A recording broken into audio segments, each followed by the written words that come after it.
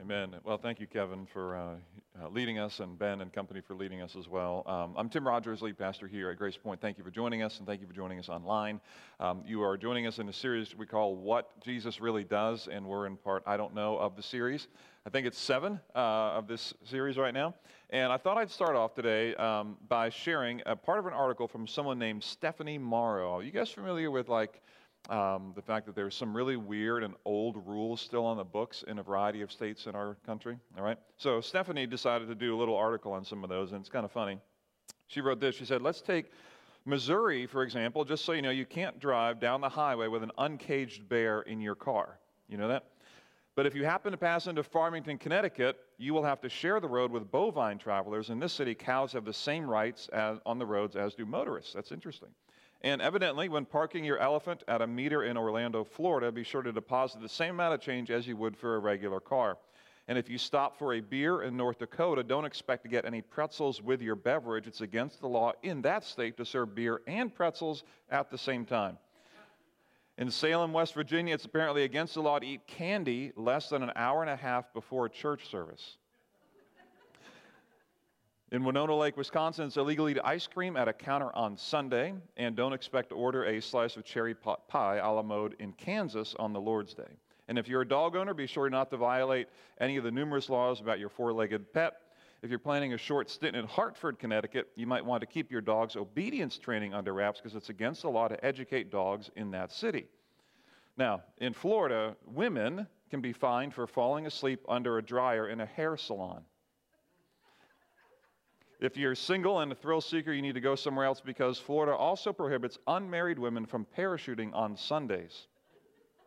And finally, in Memphis, Tennessee, women can't drive a car unless there's a man with a red flag in front of the car warning the other people on the road. I have no comment about that at all. I'm simply reporting. I'm not creating. All right.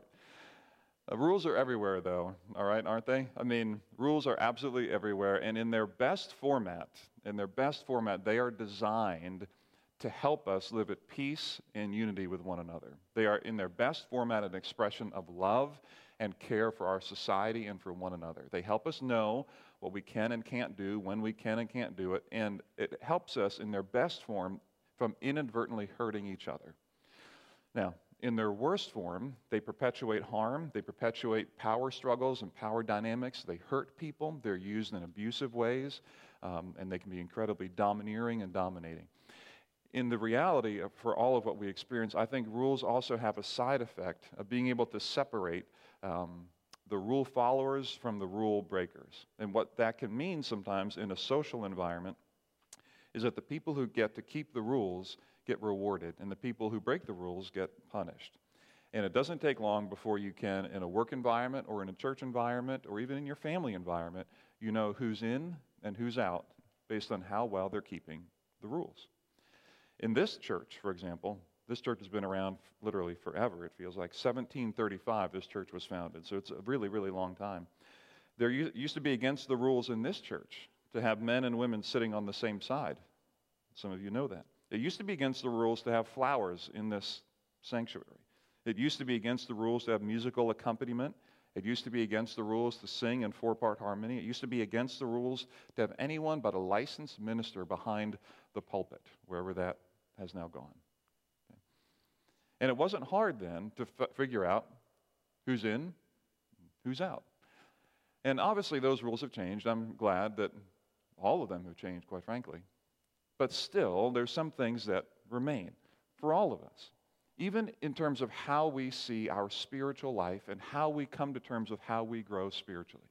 There are rules, if you will, that don't take long for us to apply to one another and even to ourselves. Those rules on what we dress like, what we listen to, how we come, the words we use here versus the words we use out there. There's a whole set of rules that come along with any subculture that tells you who's on the in and who's on the out, who's going to be rewarded and who's going to be punished. And this isn't true just for us, it's also true of a society hundreds of years ago. We're tracking with the Apostle Paul, an early follower of Jesus, when he wrote a little letter called Colossians. He wrote to a city, a town in Colossae. And there, they were dealing with this very same thing. There were people who were new believers trying to figure out how to grow in their faith. And what he wanted to do from the beginning of the establishment of Christianity was establish what Jesus really does and his impact on some rules that have been handed down from previous generations to this new fledgling group of people. And so when we're asking the question, what does Jesus really do? What does Jesus really do? Today I want to make the case for you through the writing of the Apostle Paul that Jesus actually breaks the rule of rules. It took me a minute to come up with that, so I hope it's not confusing. What I mean by that is Jesus actually breaks the power or the rule, the reign of rules. The fact that we come under rules to try to advance us and grow us. To put it another way, I believe that what Paul is going to argue today is that human rules and regulations that are meant to tame us, that are meant to kind of bring us, our flesh under control. Human rules and regulations that are meant to do that don't work. And further, they actually get us to chase something that will never save us, and that is the rules themselves. A long time ago, a person named St. John of the Cross talked about the passions of the human soul as almost like a ring in the nose of a bull, and that we can be pulled around just little by passions that are unbridled. And what controls that bull is just the simple passion of the heart, if you will. And his point was, we need Christ to settle our passions because they can pull us here, there, or anywhere. And throughout human history, we have had that experience. Many come to faith, in fact, because they want to get these passions under control. We want to be more tame. We want to bring our sensual indulgences, that's what Paul is going to use in a minute, under control. We want not to be out of control. We want to find God and bring peace to our turmoil and our anxiety and our stress and our depression. We want to find God's peace in the spaces of the deep part of our soul that gets all worked up and all anxious and all excited. And what we will end up doing is layering a version of rules or disciplines on us to say, if you do these things, this will bring you what you are looking for. And Paul is going to make a very strong case today to say that the rules that are handed down to us on how to operate and how to bring these passions of our soul under control don't work. And further, they're dangerous because they get us to chase something that will never save us in the first place. So rather than me trying to convince you of that, I want to go to what Paul had to say, and you get to decide what you think from his ancient writing. If you have a Bible, I want to invite you to turn to Colossians chapter 2. Colossians is in the right two-thirds of your Bible. Colossians chapter 2, verses 16 through 23 is where we'll be this morning. There's a Bible in the chair around you. If you don't have one, that's our gift to you. So here we go. Colossians chapter 2, I'm going to kind of go verse by verse this morning. And he begins for this morning in verse 16. He puts it this way. In light of what just happened, so in light of where we just were last week, in which it was established that Jesus breaks the bond of the burden of the law on us, that we are now free. In light of the freedom of Christ's death and what he brings to us, therefore, verse 16, therefore, he says, do not let anyone judge you by what you eat or drink, or with regard to a religious festival, a new moon celebration, or a Sabbath day. Now, this is really kind of ancient language. I don't know if anyone recently has ever judged you for how you've responded to a new moon festival. Anyone ever talked to you about that recently?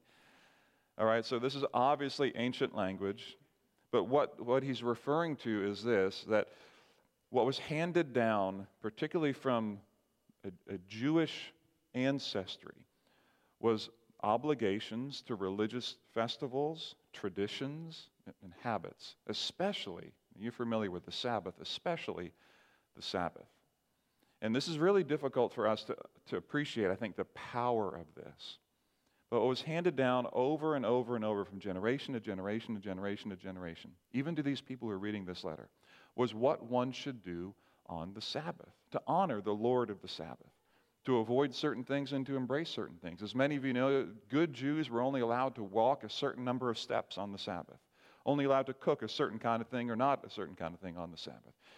They had some priests or rabbis who were so committed to the Sabbath that they would basically walk with their head down and walk into a wall on the Sabbath to avoid even looking at a woman, potentially even lustfully, on the Sabbath especially. And so you had what we called the walk into the wall branch of the Pharisees, which is really kind of funny. People so committed to these rules. And what Paul is saying here is like, listen, don't let anyone judge you by what you eat or drink with regard to a religious festival, new moon celebration, or a Sabbath day. That would be akin to someone saying to you, of all the religious things that were handed down to you from your parents and your grandparents, don't let anyone judge you if you violate every single one of those.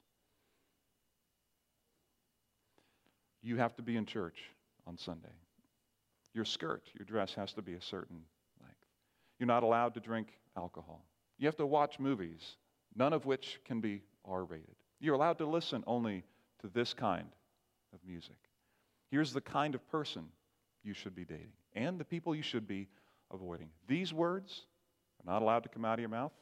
These can. Over and over and over and over and over again, we layer a kind of order and structure and discipline and say, these are the things, if they're followed, these rules, follow them. If we follow these rules, we are certain to find peace, unity with God and with fellow man. And what he's saying, this is so controversial. If this strikes you odd and it kind of is unsettling even for me to say it and to hear it, I get it. Can you imagine how unsettling it would be for the early Jews? Everything that they were handed down, Paul says, don't let anyone judge you now for what you eat or drink with regard to a religious festival, new moon celebration, or a Sabbath day. Don't let anyone judge you on any of these things. He says, verse 17, these are a shadow of the things that were to come. The reality, however, is found in Christ. Now, let me pause for a minute and just say a couple things that I'm talking about. When I say rules, that Jesus breaks the rule of rules, I need to nuance something here. Number one, throughout this message, I want you to know this, that wisdom and love still apply in human relationships. Meaning this, if you go to dinner at your grandma's house or your mom's, you sit at your mom's table, and you're wearing a baseball hat, what should you do? You're afraid to answer now, aren't you? We take it off. Now, generally take it off, all right? We take it off. Why? Out of respect and honor. Now, there's no written rule probably in your home that says don't wear a baseball hat to the table, but most people, not everybody, most people know, like grandma doesn't want you wearing a hat at the table. Is what I'm saying that you're allowed to walk into grandma's house and just, you know what, I don't care, grandma, because Jesus broke the rule of rules. I'm wearing a baseball hat. Listen, I am not arguing for that. Wisdom and love still apply, all right? Do I think you're free from the acceptance or condemnation of grandma, whether you choose to wear or not wear a hat? Yes.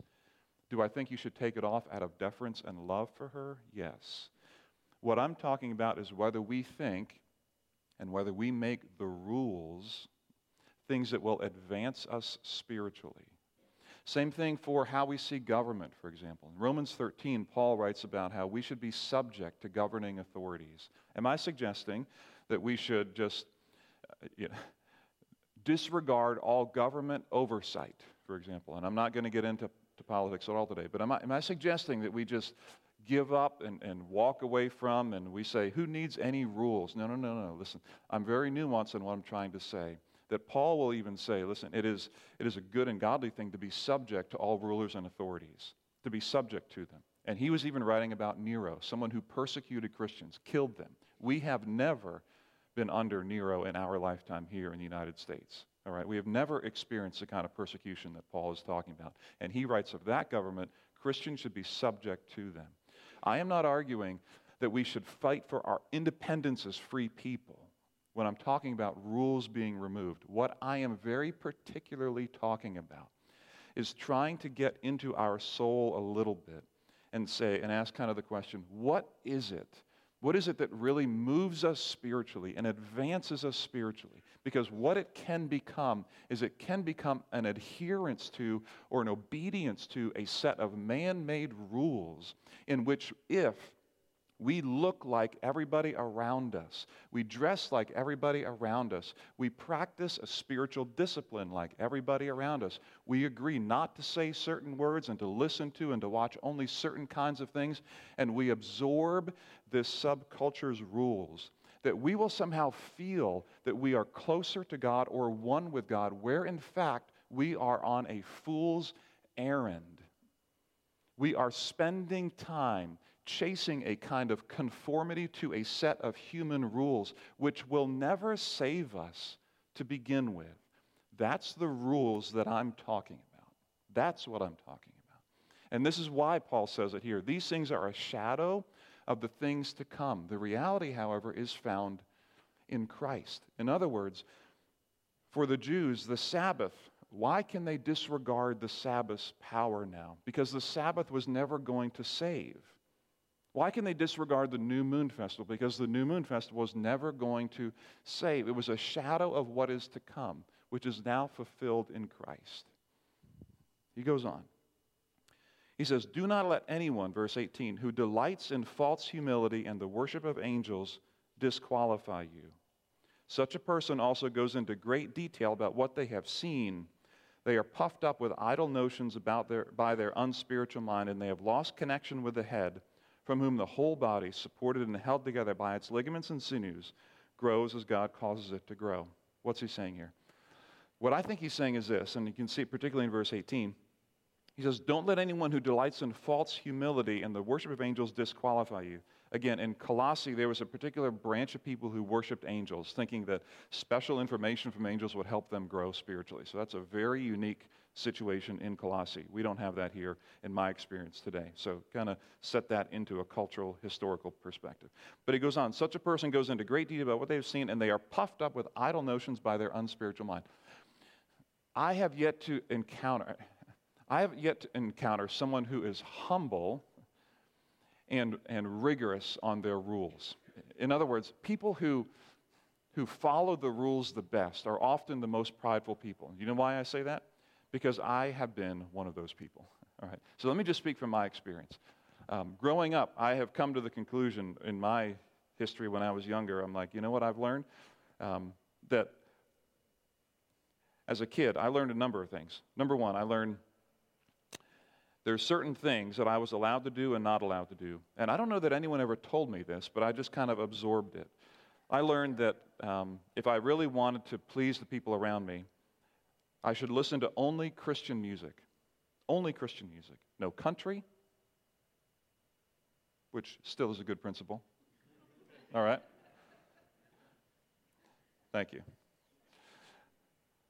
Nothing else, but only Christian authors and only Christian artists, and that was it. I did run into a problem when there was one or two Christian authors that, quote-unquote, crossed over to the, quote-unquote, secular world and recorded an album under a secular, quote-unquote, secular label, to which then it threw my little world into a tizzy because I'm like, well, now what do I do? Like, am I still allowed to listen to them? I certainly can't listen to that, but does that mean that I can't listen to what they used to sing? Because I thought that used to be meaningful for me. But what if their heart was wrong because they're gone secular? Now what do I do? Well, now I'm impure for listening to someone who wasn't pure and over here, and I came into a little bit of a crisis. I used to believe that no good Christian would ever watch an R-rated movie. Bottom line. Bottom line. We don't even need to discuss it. And then The Passion of the Christ came out from Mel Gibson, and then we had an existential crisis about what to do with this value that certainly was in the Bible somewhere, that all R-rated movies are wrong.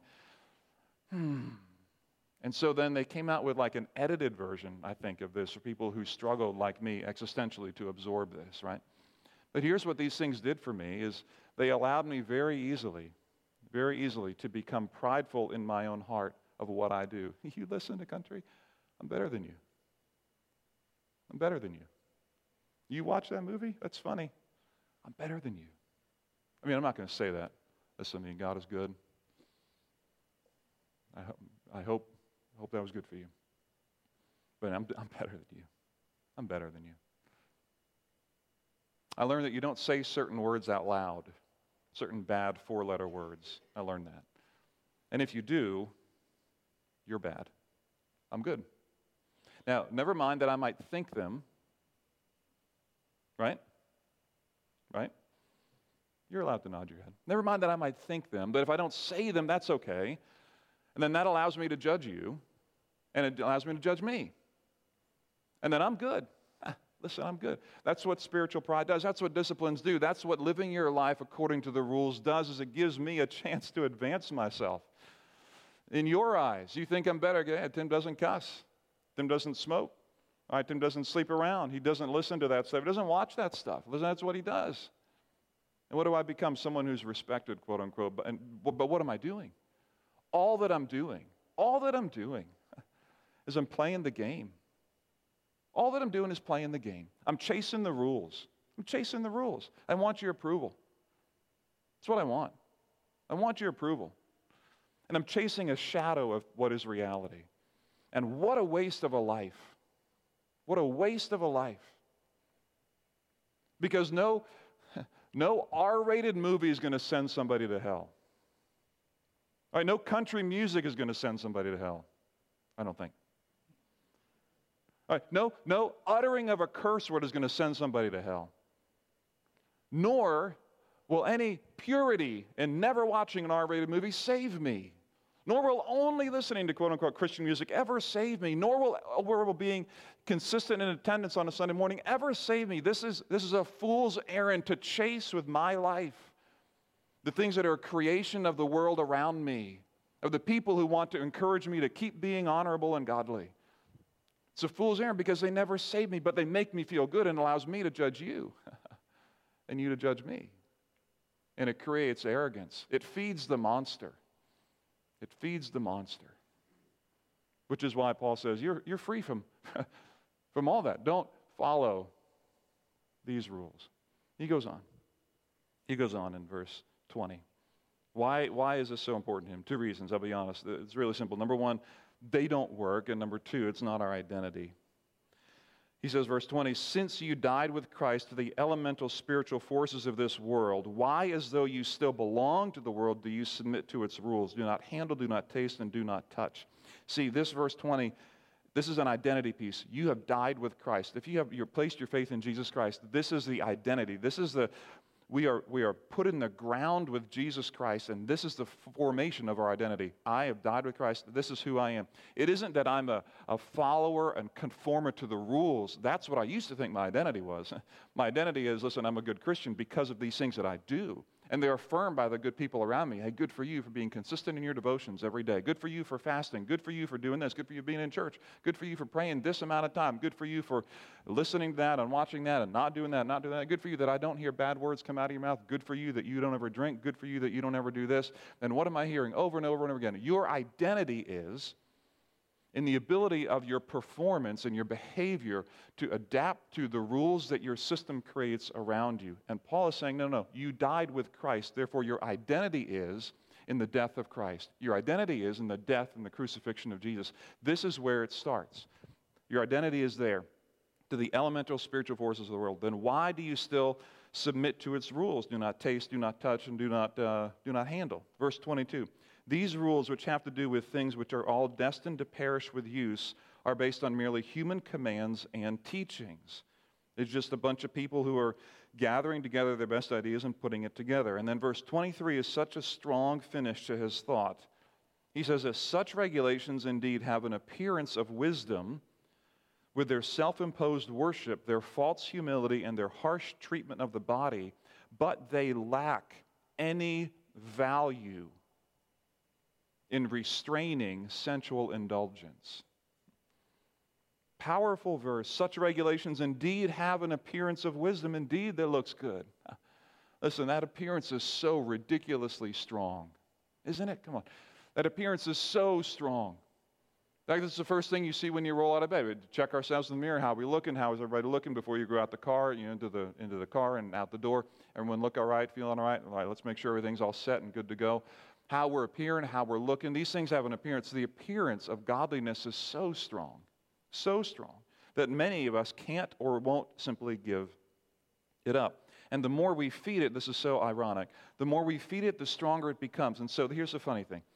Take my example. Like, the more I did all the things around me that I thought people wanted me to do, who defined godliness in these external terms, then what I was chasing, what I was chasing was a kind of spiritual humility and oneness with Christ. That's what I was chasing. And what I got was arrogance and conceit. It's a feeding the monster. Like, the more I do the things that everyone wants me to do around me, then hopefully the more godly I will become is what I thought. But what I actually got was the complete inverse of that. I got more conceited. To what end? Now I'm holding all the rules in tension. But here's the funny thing. These rules are a waste of time. They don't actually work, nor do they ever deliver salvation. And this was the big problem. This is why it's a fool's errand, to keep up appearances, which is why I love it. Oh, man. So we do the front porch sometimes over at the factory. Some of you know about that. The front porch is a more relational environment to talk about matters of faith. Listen, there's a bunch of curse words said at the front porch. I'm just going to be honest with you. People are coming without the Christian filter. And they're not trying to be rude. They're just saying, this is the way that I see the world, and blah, blah, blah, right? And real legitimate questions without an extra added-on layer of, they're breaking the rules, by the way, of a traditional Sunday school environment and certainly of a Christian small group. The rules are broken. But who cares about those rules? Unless they're for wisdom and love, then I do, right? I still think we should take our hats off at Grandma's table. It's kind and loving to do that. But I don't think we should use the rules to judge, to approve, or condemn the people around us. And so I think it's a tremendously beautiful thing when church people who are used to certain rules can sit next to those who are not used to them at all and love and engage them where they sit and where they stand, because the rules, the power of those rules, are broken by Christ. It's amazing. It's amazing. So here's what I want to say. At the end, this is a very important part. He says, at the end of the verse, they lack any value in restraining sensual indulgence. You have the self-imposed worship, false humility, harsh treatment of the body, but they lack any value in restraining sensual indulgence. Now, I can't tell you how many times over the years, let me be very direct with this example.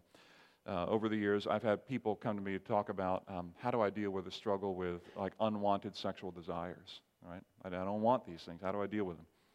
And I can't tell you how many times I've been through internet monitoring software, accountability like that, disciplines like that. And inevitably, when you play the long game on this issue, inevitably, if you want to pursue sexual desires that aren't good for you or good for the people around you, if you want to pursue these things, you will find a way, and you know it, you will find a way to get over and through any kind of restriction that's put on you. You will find a way through the internet monitoring software. You just will. You just will. You know that. Because the rules simply don't have the power, to control sensual indulgence. And sensual indulgence is a Greek term that simply means the flesh. It's all of the desires within us. It's not just sexual desires. It's rage. It's anxiety. It's depression. It's shame. It's the things that move us deeply. Those things, they aren't ever controlled by layering and putting a disciplined 30-day plan on top of it and saying, if you follow this, that will control you. It simply won't. It simply won't. If you want peace and you're chasing it by following a 30-day devotional plan, I don't have a problem with that. I also don't have a problem with internet monitoring software. I don't have a problem with any of it. I just want to put it in its place and say it can be a helpful add, but it isn't the thing. All right? Christ is the thing. It isn't the thing that saves us. The rules aren't the things that save us. It may help us along the journey, but Christ is the one who regrounds us and settles us firmly. All right, same thing for dieting. It's not a spiritual example. When you're struggling with what you're eating, you can have a diet plan, but listen, if you're hungry, you're going to go sneak that thing in the middle of the night. No one's going to know but you. Come on. You can't control those passions sometimes, right? And this is what Paul's saying, that the rules simply don't have any value in restraining sensual indulgence. And so what does Jesus do? What does he really do? I'm trying to make the case here this morning through what Paul says, is that Jesus breaks the rule of rules, that he removes from us this need to follow a set of rules applied by a culture to try to bring to us orderliness, godliness, and life.